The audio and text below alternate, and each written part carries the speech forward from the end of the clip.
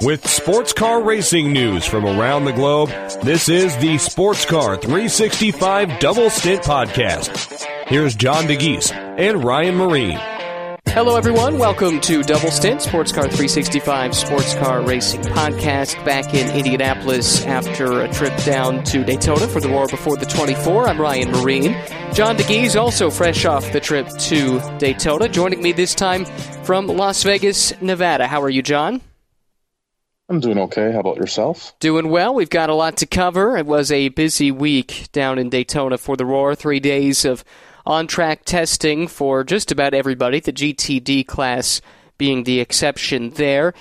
Plenty to cover with the WeatherTech Championship. We've got a couple notes from Michelin Pilot Challenge, and also, of course, the first race of 2019 for IMSA, the Prototype Challenge Series, getting the year kicked off in style with a race down on the high banks, and we'll discuss that in brief at the tail end of the program, or of this opening segment, I should say. We've got news to get to, a lot of it coming from the Roar. Also, an interview with Trent Hinman this week, who is testing, of course, for his programs in 2019, both with Meyer Shank Racing in the WeatherTech Championship and also the Park Place program with the familiar Volt colors on their new Porsche Cayman GT4 Club Sport. We'll talk to him about both of those topics, and we've got listener questions to get to in addition to a preview of the Hankook 24 Hours of Dubai.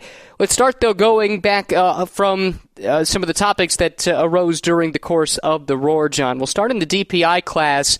It was a really strong week for the Multimatic Yost program that has gone through a lot of changes in the offseason. They were very, very fast. The bulk of the sessions, they were the ones at the top. So I guess the first question is, do you think this is a sign that many of those offseason changes are paying off for this program that's so desperate for that breakthrough win? First off, for sure, they've made huge strides, year to year. There's been massive changes behind the scenes, not only in some revisions with the driver lineups, as we revealed on Sports Car 365 last month on the Endurance Cup aspect of things, but also behind the scenes. But whether that's the result of them being quickest at the Roar, I wouldn't say yes or no. We really don't know what everybody else was doing. There was talk of some other manufacturers maybe sandbagging. I'm actually probably sure that was the case. Somebody was not showing the full strength, maybe more than just a few people. So, there was no doubt that this revitalized Yost team that's been infused with a lot of Multimatic staff had shown increased pace, fairly reliable as well. You have to remember they're debuting an updated engine, lots of other updates around the car. I believe one of them was actually running in a bit of a different spec than the other. I think the 77 still had to be updated to what the 55 had done through the off-season months of testing. But they've had a lot of miles around Daytona. 2 separate private tests, had a setback in one of them with an accident. But I think, when it comes to preparation, there's a lot of new characters, a lot of new people in the organization, at least for Daytona. George Howard Chapel, the entire Ford WEC team, there was almost the entire crew there was, embedded with this operation. Lots of changes in the Yost side as well, with Ralph Yuttner gone. He's no longer leading this factory operation. So, we'll see what it all comes to, when race day comes. They have some new strategists on board, and I wouldn't say they're new by any stretch of the imagination, with Lena Gade coming back to Yost after all those years of working with Audi and winning Le Mans and whatnot. Brad Kettler's come on board for the 24. So lots of star power, I'd have to say. And, it was very interesting to see how strong they were over the 3 days. I'd say allegations of sandbagging notwithstanding, this is still a big step forward for this program. In years past, I don't think it necessarily would have mattered if others were sandbagging. I don't know if they had the pace in these cars to top the time charts, and they certainly did consistently. I think that's a nice step forward. It's a good PR win for the team as well, and to start talking about things like breaking track records, albeit unofficially, and you can quibble with whether or not these sessions, especially the qualifying sessions that they have at the Roar, should be official or not as far as track records are concerned. But nevertheless, I think it's indicative of the pace, not just in these cars, the Multimatic Yost cars, but also the DPI class more generally. Part of that is the switch to Michelin tires, no doubt. Part of it is changes in maybe letting them loose a little bit now that they're not handcuffed to the BOP relative to the LMP2 cars. And in fact, there's an incentive to try and speed them up to separate them from the LMP2 cars. And I think it's fun that we're talking about track records possibly being in jeopardy when we return for the Rolex 24 at the end of the month. This is a record that has stood since 1993. P.J. Jones, All-American racers, some huge names, and a really famous program if you go back a couple decades. And it's neat that we're finally talking about breaking records once again with the top prototype class in IMSA. Yeah, absolutely. And I think we all sort of knew it was just going to be a matter of time because the lap record was getting quickly, closed in on it in recent years. I think it was a 1:34 last year, a pole time. So, the advancements made, like you said, Ryan, speeding the DPIs up slightly to create a larger gap to the LMP2s, increased development. These teams are still working on things over the off season. So all in all, I think that was to be expected, but it definitely adds a lot of excitement. Last couple of notes from DPI. I thought the new teams to the class were steady. In the case of Juncos, I think they showed some speed at times. JDC Miller, I think we can expect more from them as they get more familiar with their new Cadillacs. Again, I put them in the steady category, that maybe not jumping out at you with their pace, but certainly right there and in the mix. And I thought Core was going that direction until the final session of the weekend when they ended up on top. Admittedly, not everybody turned laps, and just how many people were really going for outright pace, I'm not sure. Nevertheless, it's neat to see the Nissan in its new hands there with the Core team at the top of the charts, and I think that's maybe indicative of just the quality of this program. I know you had a story with them at the beginning of the Roar test, John, where they said, hey, this is basically a glorified test for us. And in the beginning, it looked that way. But by the end, they seem to have their heads wrapped around this new platform, and I think they're going to be a team to keep an eye on, especially in the endurance races where their lineup is so strong, and you can overcome it easier, I suppose, having an amateur driver in a true professional class.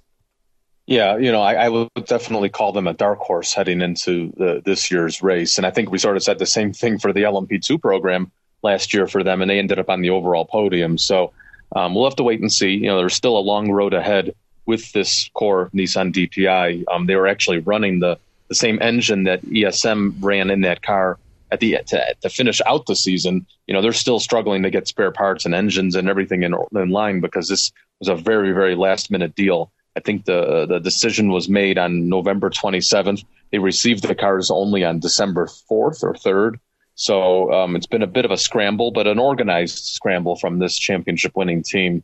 So, I was very impressed with their speed as well. Not as quick as some of the others, but all things considered, this was literally their first time with that car.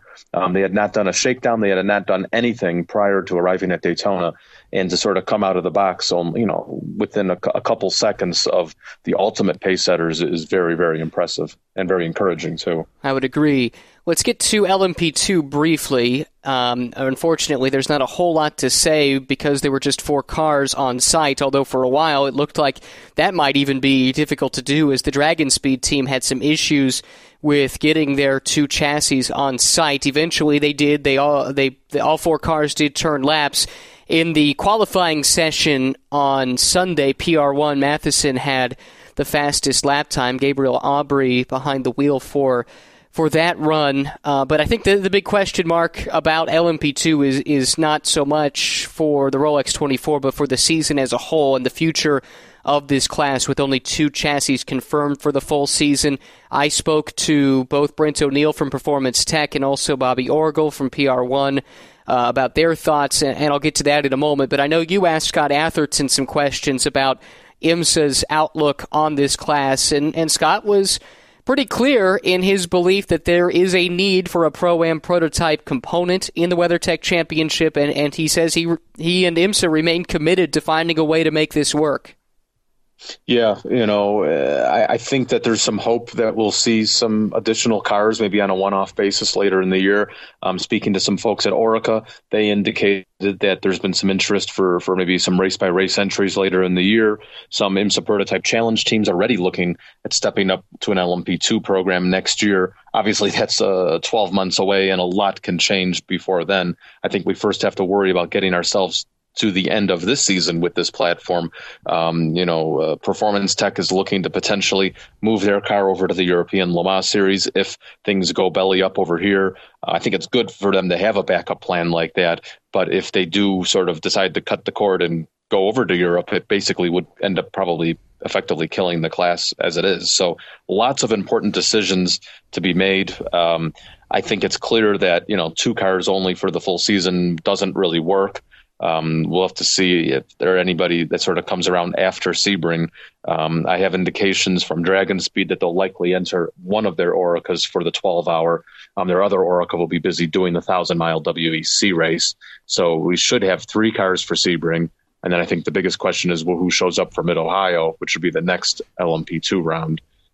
If we can get another car or 2, I think we can be in good shape to finish out the season and sort of try to rebuild this platform for 2020. And clearly something needs to be done to make the budget more palatable and make this more of a realistic opportunity for drivers, especially drivers coming from the Prototype Challenge series, because I talked to both Brent and Bobby about this. The budget gap between the LMP3 series and trying to jump up to LMP2, it's huge. There's no doubt about it. I talked to them about what could be done to try and help alleviate that problem. Both said that the decision to eliminate the street races from this year's calendar were huge, and maybe that's the only reason we have these 2 cars on the grid is because of that decision on IMSA's part, which came after a great deal of input from both O'Neill and Orgel on the topic. And I thought an interesting suggestion from Bobby Orgel saying the next step would be to make Daytona a non-points paying event for the LMP2 class. He said, look at what the relationship is between the ELMS and the 24 Hours of Le Mans, where Le Mans is still out there. There is that connection, but it doesn't count towards the championship, and it's something that if you have drivers that aspire to do it, then great, but you don't have to budget in a 24-hour race to do the full season and have a chance at a championship. And he told me that could knock off another $500,000 or more from a season budget, just eliminating the Rolex 24. I'm curious, do you have any thoughts about the feasibility of that? Brent O'Neill told me he wasn't so sure that was going to be enough, but that is a big chunk when you're talking about a LMP2 budget just a little bit north of $2 million, they were telling me, for a full season. That's a quarter of that budget or more, and I think that could make a difference. You could even take it one step further and eliminate all the endurance races for these LMP2 cars and have it turn into a sprint cup, much like what is GTD is offered as an additional championship with the WeatherTech Sprint Cup. That's something that Orica has sort of been quietly proposing to IMSA as well. Eliminate all the Daytona, Sebring, Watkins Glen, Petit, make those invitational races like Bobby's suggestion is for Daytona. So allow those cars still to compete if they want to, and maybe even within DPI classification, where I don't know how exactly you would do it. And maybe it would depend how many entries there end up being, but just have LMP2s for the sprint races. And I think we'd be looking at $1 million budget, and all of a sudden that makes it really advantageous for a lot of teams and Pro-Am drivers wanting to be in the big show with a prototype, platform. Yeah, interesting. So certainly it'll be a story throughout the course of the year, but some interesting suggestions from Bobby Orgel in particular, and fingers crossed IMSA can find a way to revitalize LMP2 the way that they've done with GT Daytona, as we'll talk about in just a moment. GT Le Mans Corvette was quickest in the qualifying session. All the manufacturers, though, seemed pretty close to me. I think it was less than 0.7 of a second between first and last in the class in that qualifying session at the Roar. And I guess there's not a whole lot that jumps out to me about this class, but perhaps the closeness is the story, and especially coming on the heels of BMW's shaky debut last year, it's nice to see all the manufacturers really within a shout, and I think they can go into the 24 feeling like they've got a shot at the win.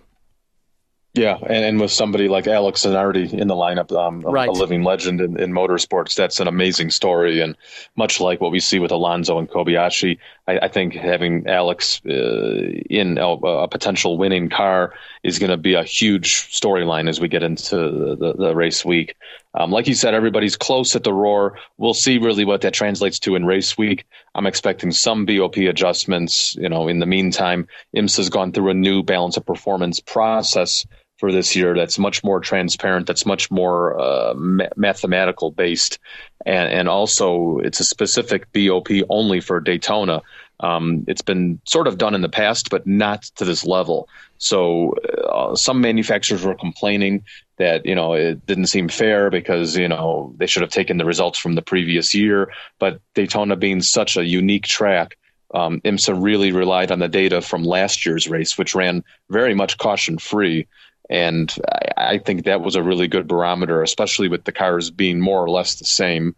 That was BMW's debut, and obviously they've made a lot of gains since then. But overall, I was pretty pleased with what we saw at the Roar with GCLM. How about GT Daytona? Meyer Shank Racing had the fastest time in their separate qualifying session, which occurred on Saturday. That was one of the stories there, one of the cost-saving measures that IMSA implemented, simply cutting off the final day of the test for the GTD competitors.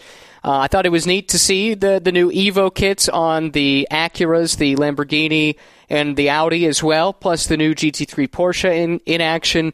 I think that's one of the cool storylines, but for me, it's the revitalization of this class that is pretty remarkable. I know we had a good entry last year for this race, but I remember talking in our preview about how we weren't sure what the full season subscription was going to look like, and year to year, there does seem like there's some more wind in the sails of GT Daytona, and I think IMSA deserves some credit for the changes that they've implemented.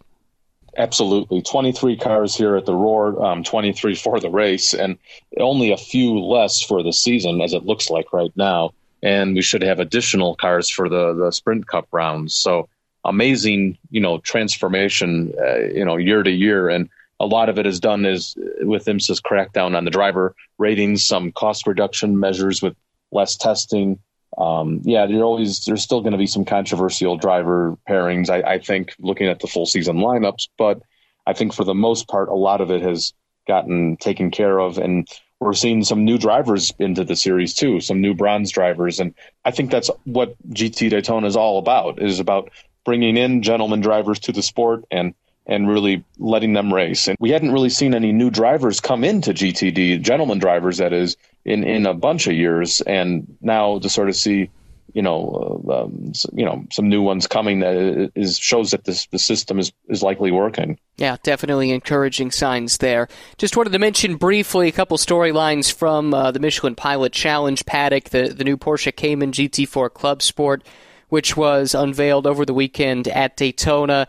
Looked really, really strong in its testing debut with the customers at Daytona. The top 6 times, I believe, from the combined test sessions were set by drivers in that car. So expect some changes there, but in general, GS continues to look strong. I think the TCR class is something to be very excited about. We didn't even have Hyundai there for the Roar, but they will be there for the race, of course, to kick off the season at Daytona. Much more diversity, much more depth in the TCR field for 19, which is good to see. And I mentioned it earlier, the first IMSA race of the year in the 50th anniversary season for the series, the championship. Or I guess the sanctioning body would probably be more accurate. ANSA Motorsports with the win with Neil Alberico and Leo Lamelas. Pretty cool to see. They actually had to start at the back of the field. They missed qualifying due to an engine change, I believe it was, and ended up storming through the field to get the win. Pretty good car count, I think 19 cars in that race too. So exciting stuff to kick off the 2019 season. A lot of news as well that came out of the Roar before the 24. We'll get to that in our next segment here on the Double Stint Podcast. Hi, I'm Jerome Liekemolen, and you're listening to Sportscar 365 Double Stint Podcast.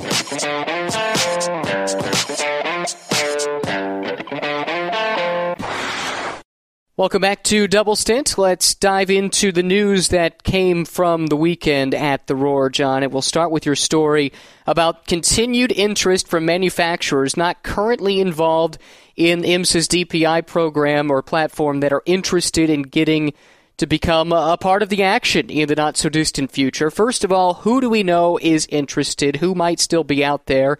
And when might we see some of these programs come online if they are given the green light?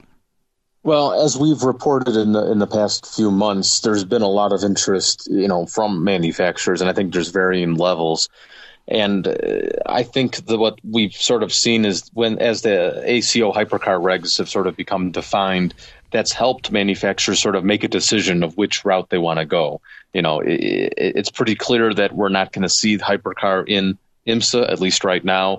And I think for some manufacturers, it's picking or choosing or, not doing anything at all. Latest rumbling on the streets is that Ford and Hyundai are the two leading contenders to join DPI in 2020. Talks have continued, meetings, design studies for both of those manufacturers. Ford was a bit questionable at first. There's been a lot of changes company-wide from that manufacturer, and I've heard conflicting stories over what really would happen after the Ford GT program presumably ends at the end of this year. But a few other sources confirm that it looks like a DPI program is still on track. Still a lot of, things to figure out and, see if it's a definite possibility for a Ford DPI. A Hyundai DPI is in a similar situation right now. I would say they're probably a little further behind Ford on the talks and planning, but it's definitely on their radar screen. And I spoke to Albert Bierman, the head of Hyundai and Performance, back in late November about it, and he admitted that DPI is definitely one of the options. We'll have to sort of wait and see whether it's for 2020 or maybe a little later.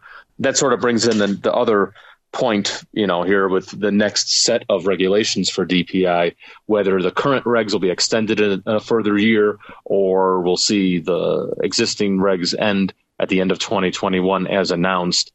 We have a story up on Sportscar 365 about that and some reaction from some manufacturers on what they'd like to see. It's almost looking like it could potentially be an evolution for 2022, maybe with like a hybrid system bolted on, some other updates to the existing platform rather than a completely clean sheet design. But there's additional meetings during race week at the Rolex 24 to sort of get the ball rolling and define what's on the horizon for IMSA's next generation DPI. But going back to the manufacturers for the short term, there also appears to be a third manufacturer potentially in the pipeline. We hear it's a small to mid-volume Japanese manufacturer, which is quite intriguing because it's not the likes of Toyota, Lexus, or anything like that. It's somewhere along the lines of a Subaru or a Mitsubishi. We're a bit unclear who that actually is right now. Those two names I mentioned is truly just speculation on my part. I'm still trying to figure out who it is and if this is a definite possibility of seeing this manufacturer in 2020. But I think it's great news to see this amount of interest. There's some others also keeping a close eye and maybe for 2022 or beyond during the new regs, whatever those may be. It's nice to hear that there are other manufacturers interested in jumping into the DPI waters. The question I have is, of the ones that are currently involved, are there any that are question marks to continue their involvement down the road? I think the Nissan one is always going to be subject to having a customer because it is truly not a Nissan factory effort. It's more of a Nissan customer program. But of the existing Ford OEMs in DPI, John, how do you rate their continued interest in DPI, not just through this set of regs, but also looking ahead to what's to come in the future? Yeah, Cadillac has a 3-year commitment to it, and this is the 3rd year of that. So it's a bit interesting on that side of whether they will continue next year. Presumably they will, because they just sold new cars, to JDC and Juncos. So I'm not worried about Cadillac, but maybe their level of commitment could always change. It could increase, it could decrease. When it comes to new regulations, that's always a different question. So in terms of 2020, I think we're safe with Cadillac. Acura we're safe with as well, from what I understand. There's still question marks over whether there'll be customer Acuras, because it's our understanding Penske had a 2-year exclusivity on that package. Speaking to the Steve Erickson about that, the HPD chief operating officer, he indicated that customers' cars for 2020 are probably going to be unlikely, that this program really wasn't designed for customer cars. It was designed for flagship factory teams. That's not to say they might not add another team to the roster. It is similar to what Acura has done in the past with LMP2. You got to remember the days of Andretti Green and Highcroft and Jill DeFerrin's operation and all those operations and Fernandez Racing that sort of worked together to create, that ended up being one big team that flew the flag for Acura. So still a bit undecided there, but I think short-term Acura is definitely on board. The Multimatic based program, who knows what can happen. They've been under fire a lot lately, obviously for performance and reliability. Ending last year with a double podium is a very positive step there for that organization, the Team Yost squad. So we'll have to see what happens long term. I'd say if they finally get that elusive victory, I think that would really go a long way in securing the long-term future for that DPI operation. And then Nissan, like you said, Ryan, I think it really is a kind of a year-to-year situation right now. I don't think Core would have really purchased the cars had they been thinking it's just for 1 year, but then again, you never know what they may be offered the year after. If there's new factory programs coming in, they may have been looking at this as an investment to secure a new manufacturer deal for 2020. That'll be their own bespoke program. That's been their long-held goal with this, is to have 2 factory operations, one in GTLM with Porsche, which they just re-signed, and having a DPI program with another manufacturer. So interesting times in DPI. Looking at the numbers, there's a potential for 7, next year. I don't think we'll get that high of a number, but if we could have 5 to 6, I think that would be an incredible achievement for what IMSA has been able to do with this platform in just a few short years. Yeah, much more on that topic, I'm sure, in the weeks and months to come at sportscar365.com.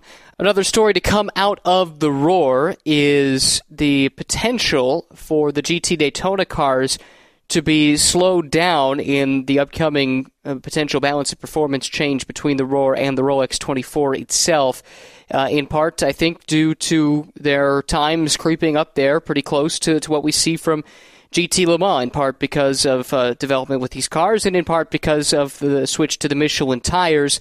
What do you know about the possibilities there, John, and also how this is being received by the various competitors across the different classes? Yeah, I spoke to Jeff Carter, the tech chief for IMSA, and he was a bit hesitant to say that it's a possibility. I know that IMSA never likes the fact of saying, hey, we want to slow somebody down or slow a whole class down, but they have their hands in a bit of a dilemma here, because the GTLM performance window is at the absolute maximum. It's actually at a higher level than what is seen in WEC right now. And the GT Daytona cars are at the lower end of the spectrum from the GT3 performance window. What we've seen with GTD year to year, like you said, Ryan, we've seen some advancements, the Evos, the new car from Porsche, the Michelin tires. It's resulted in about a 2-second per lap improvement year to year at the Roar. And that's a massive change. That's a massive step forward. So it does leave a bit of a challenging situation, especially with GTLM drivers trying to overtake GTD cars, especially going into the corners.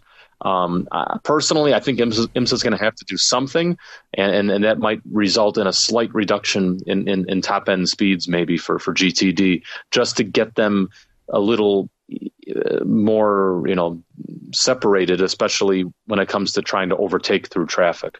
Do you understand that this is going to be a season-long change, or is this targeted specifically at Daytona? I think it'll be just Daytona. Speaking to Jeff, he said that this kind of separation is usually seen the most at Daytona, and there is a Daytona-only BOP now.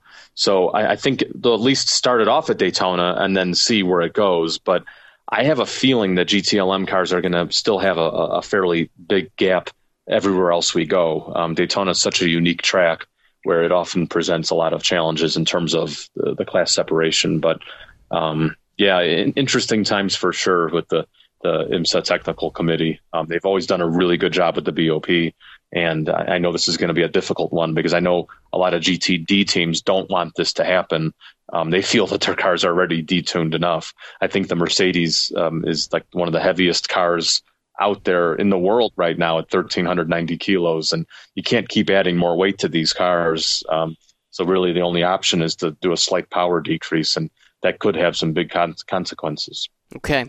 Final story for the week. We got word that the Michelin Encore, which was run for the first time going back to the tail end of last season, a chance for teams to sample Michelin tires, I think was primarily the way that it was laid out at Sebring, with Michelin coming on board for classes beyond GTLM and series beyond the WeatherTech Championship coming into 2019. I think the intention always was for this event to return, and we got word that that is going to be the case. The Encore will be run again at Sebring in 2019. Yeah, good news for all involved. I think this time around, the Encore is definitely going to bring in more interest from teams.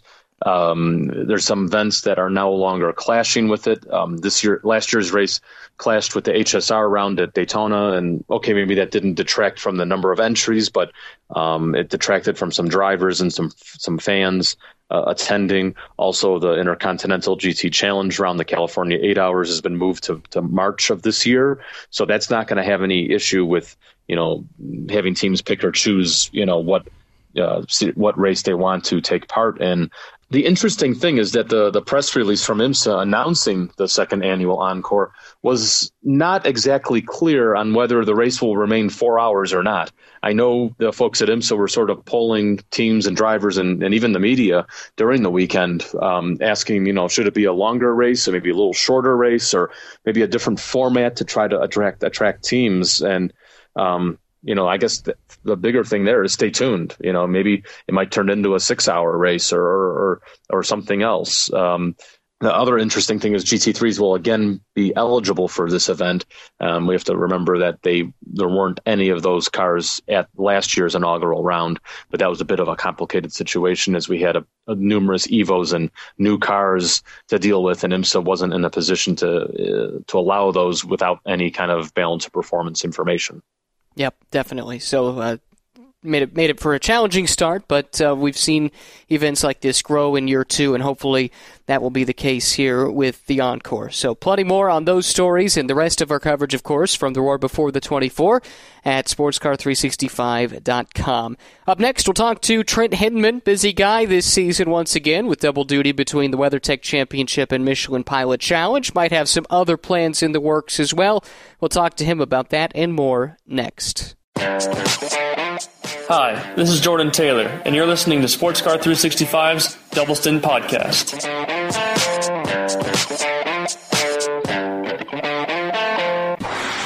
Trent Hinman joining us now on the Double Stint Podcast. He drives for Meyer Shank Racing in the IMSA WeatherTech Sports Car Championship, also Park Place Motorsports in the familiar Volt colors, in the beautiful new Porsche Cayman GT4 Club Sport in the Michelin Pilot Challenge Series. And I know that made for a busy week for you down in Daytona for the Roar Before the 24. It's nothing new for you. You've been bouncing between paddocks for the last couple of years. Does it get easier as the years go by, trying to juggle those different roles? Well, first off, I'm going to agree with you 100%. Both those cars, including the new Porsche Cayman GT4, are beautiful, and definitely appreciate you having me on here, Ryan. But does the job get a bit easier? Yes, it does. You get more condition to the schedule. You get more condition to going back and forth.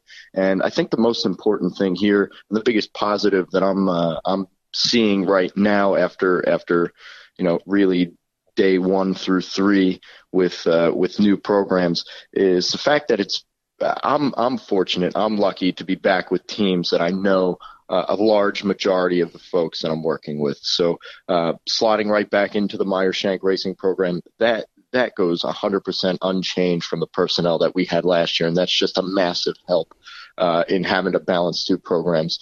The new Volt Racing side of Park Place Racing in the Michelin Pilot Challenge, that's going to take me a little while to get used to. You and me both. I think there's quite a few folks around the paddock, but it'll definitely settle in after some time. That's a new side of Park Place Motorsports, but either way, it's an unbelievably talented group of people. Very fortunate to be there, and both teams are very well organized, so it makes my job pretty straightforward, just being able to plug in and go. You've been around the WeatherTech Championship paddock, in and around it for the last couple of seasons, did the endurance races for MSR last year, but now the chance to be full-time in the WeatherTech Championship. How big of a step is this for you and your career? I don't know if I could really describe it at this point. It's been 6 years of trying to break through that barrier of running the Michelin Pilot Challenge, running Lamborghini Super Trofeo and various other series under the IMSA umbrella, to try to get over to WeatherTech full time. I think that's a goal for 99.9% of the drivers who are running in those support series. So to be one of the guys who was able to make it through and be fortunate enough to be in a position to run in GTD full time, and not just with anybody, with Mike Shank, with the Meyer-Shank Racing team. I mean, that's something that even for me, where I'm sitting right now, it's still hard to believe. So going to make the most of it. It's a program that should absolutely be in contention for not just winning the Rolex 24 or 12 Hours of Sebring, but should be in contention for winning this championship. So grateful to be there. There's definitely a bit of pressure on my shoulders and Mario Farnbacher's as well, but we're ready for it. We've been in these positions before, and we're ready to fight for a championship. And the program got off to a good start, it would appear, at the Roar. Your teammate had the fastest time in class in qualifying in the sister car. Anna Beatriz did that over the weekend. And it seems like the new Evo kit is a big step forward. I know we talked about it a little bit down in Daytona, but for those who are listening and are curious, what are the biggest differences year to year with the NSX now sporting that Evo that MSR was so important in helping to develop? Well, I mean, for 2019, it's not just Acura. It's a large majority of GT3 manufacturers are coming out with Evo kits or new cars outright. I mean, the new Porsche GT3R, that's a brand new car from the ground up. So for us with the Acura NSX GT3, we already had a very, very strong platform last year. I know a ton of development work was put into it between the Meyer-Shank Racing team, Acura, Honda HPD over the course of 2017 and 2018. But now to drive this Evo kit, which really the car remains mostly unchanged. It's mainly some differences in aero work, aero balance. The body work is the biggest change there. So the car at the core is exactly the same, and that makes it extremely user friendly for us drivers, because we know what we're hopping into. We don't have to learn an entire new set of controls. We don't have to learn, new balance characteristics or anything like that, or anything too drastic. Same thing with the team. They know the platform that they're working on. Mechanically, again, the car is mostly unchanged.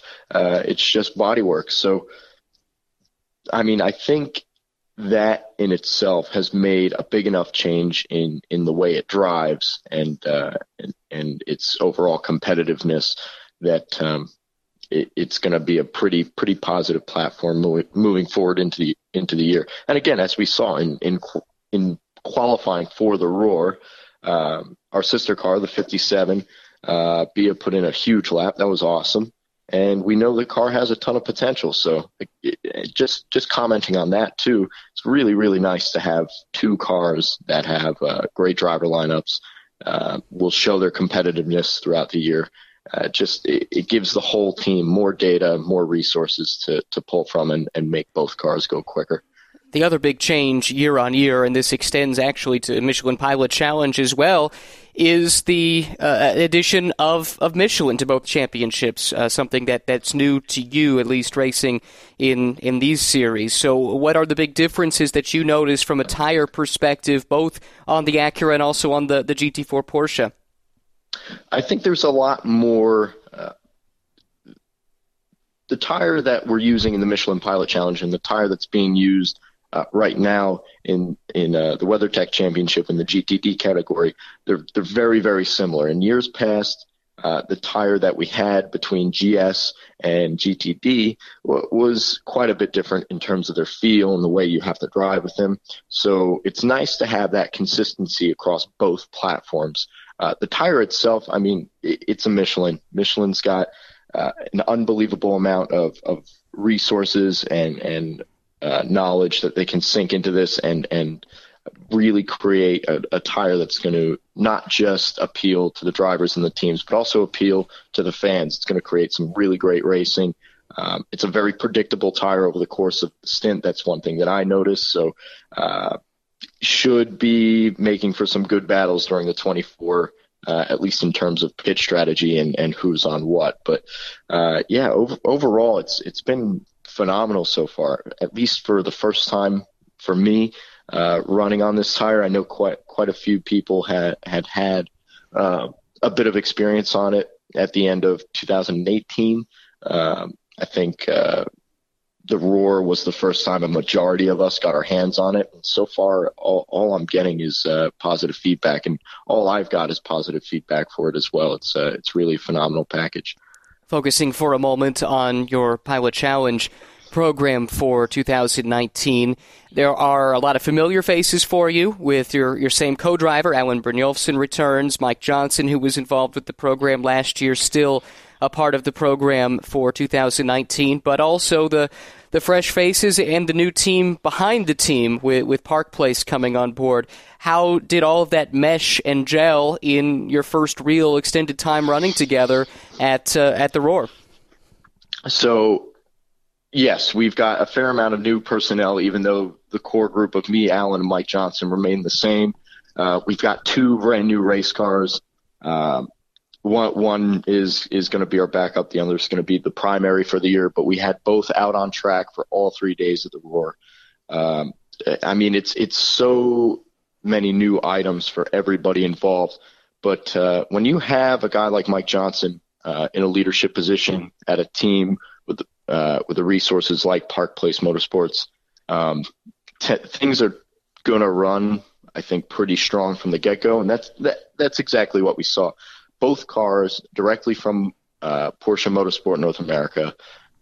Literally, I mean, I kid you not, Ryan. We turned the key, we sent them out on track, and I think we ran all 3 days, almost every single lap with both cars without really any major issue at all. There was a couple nagging things here and there. I think our biggest problem across the course of the 3 days was getting our radios to work correctly, which eventually we did. But when you've got that as your main focus going into the race, hey, we have to get our radios figured out. I think that goes to show that we've got not just a strong car, a fast car, and a competent team, but we've also just got a package that's unbelievably user-friendly and reliable. And I keep using that term user-friendly even for the Cayman GT4 and NSX GT3 Evo platforms. I think for all GT3 and GT4 cars across the board in 2019, that's really the name of the game.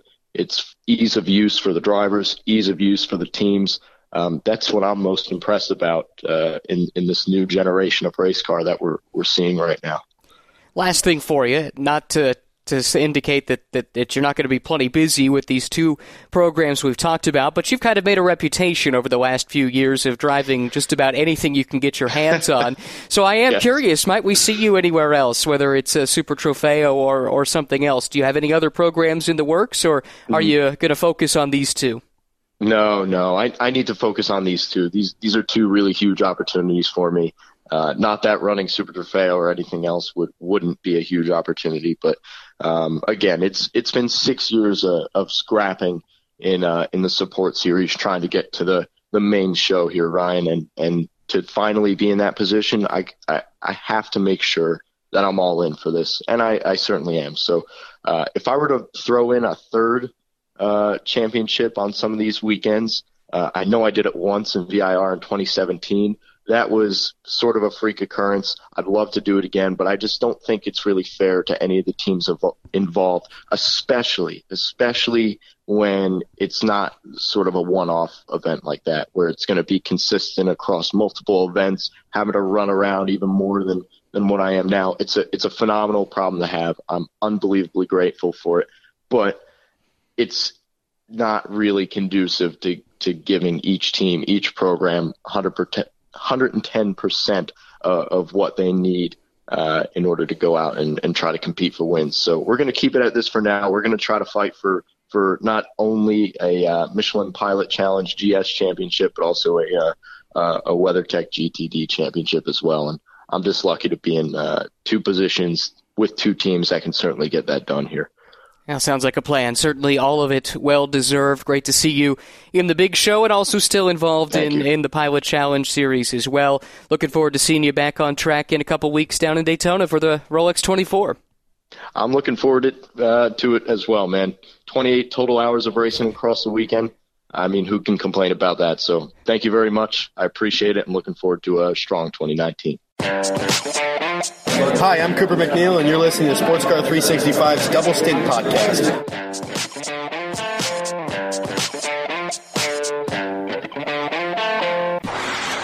Back on Double Stint, John back with me now to answer some listener questions before we preview what's to come this weekend. We'll start with a question that came in on Twitter from Kyle Brown using the hashtag AskDoubleStint.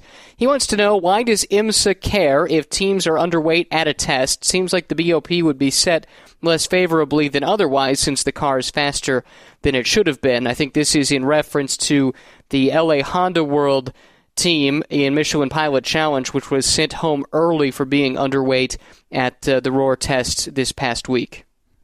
Well, I think it's a case of IMSA just wanting as accurate as possible data to use from the test in order to shape any potential BOP changes in between the test and the race. And by having a car not in compliance with those current BOP rules causes, all that data to be thrown out. And luckily, in the case of the Honda, there was two other teams that were in full compliance. So they do have the data from those cars, but they still don't have the data they expected from 4 cars, for instance. So I think that's why IMSA came down hard on them.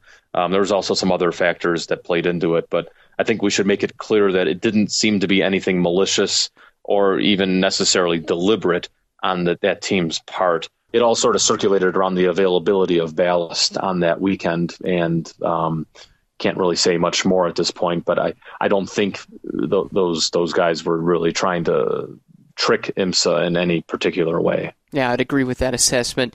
Ricky Zagata with our next question. He says, attendance for the Roar seemed to be way up this year. Did Daytona or IMSA release attendance figures for the weekend? I had similar conversations with a couple of folks who seemed to agree that it did seem, especially on Saturday, that the attendance was quite good and maybe better than in years past. I think we had better weather than we've had in the last couple of years, which might have helped. As far as attendance figures, other than the number of Boy and Girl Scouts in attendance, which was something like 6,000, I didn't see anything. Did you? No, unfortunately, International Speedway Corporation does not release attendance figures for any of its events, so we never get to see what the numbers are for Daytona and Sebring. In the past, we had them with when Don Panos had run the facility, but ever since it's been under an IMSA/ISC property, we don't have it for that, or Motul Petit Le Mans either. So it's unfortunate, because I definitely agree. I think there were a lot more fans there, and even speaking to some teams and drivers, they sort of felt like this was like a real proper event now. It's like qualifying and the support race and everything. So IMSA's done really well to sort of build this event up year after year and turning it into a real proper outing for all involved. Yeah, it was kind of hard to move around in the garage area with so many people on Saturday, which was neat to see. Certainly great to have so many folks out there taking it all in. And again, pretty good weather Saturday probably helped as well. Final question comes from Goncalo Sans 2084, who says, hello and good year to both of you. Love the site and keep it up for 2019. Thanks very much. He wants to know, where does Timo Bernhard's connection with Mazda come from? Olivier Pla is from Ford, which is run by Multimatic. Maybe Timo's drive is purely due to his pace and a need from Mazda. Well, I think the connection comes from Jost. Having driven for them before the advent of the Porsche 919 hybrid program, Timo had won Le Mans with Jost in an Audi R15, actually. I think it was 2009 or 2010. So, there's a lot of history there with him and the Jost organization, and I think that was really where that connection came from. The last thing came from the comment section of last week's show. We were talking some on the previous show about one of the Juncos drivers, Agustin Canapino, and Esteban Garcia Press gave us some information that I was thought might be worth sharing with you folks. He says you were talking about Agustin on the show last week. He has lots of racing commitments in Argentina because he will maintain Turismo Carretera stock car racing, where he's a 3-time champion, and it is the main series in the country. Also Super TC 2000 touring car racing, Orica engines for this year, and Top Race V6, which is apparently a prototype series based on road cars like the Toyota Camry. And Esteban also says something that I've heard as well, that Chevrolet Argentina probably helpful, that GM connection to have him in the seat for Ricardo Juncos at Daytona. Talking to Ricardo, he does not know yet who the full season driver alongside Will Owen is going to be for the year, but I think this is when this came up last week. We were speculating that Agustin probably was not going to be a factor for that, and that appears to be the case. So thanks for the information, Esteban, and thank you for listening. Finally, John, let's preview the Hankook 24 Hours of Dubai, which is this weekend, a big endurance race to get things going here in 2019. It's a race that has grown in stature and prestige over the years, and another pretty star-studded lineup in some of these cars headed over to Dubai to get the racing season well and truly underway.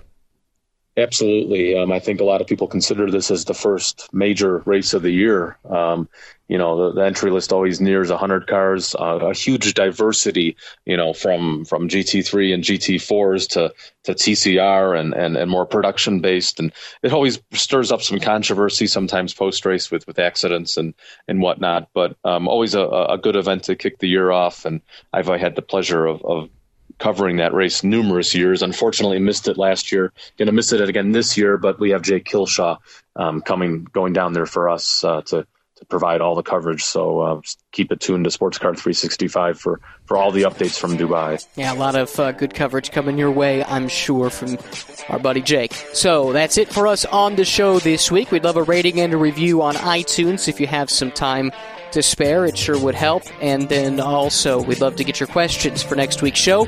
You can use the hashtag AskDoubleStint on Twitter or leave a comment in the comment section from this week's show. We'll talk to you next week. We'll talk about the 24 Hours of Dubai on the program and a whole lot more on next week's edition of the Double Stint Podcast.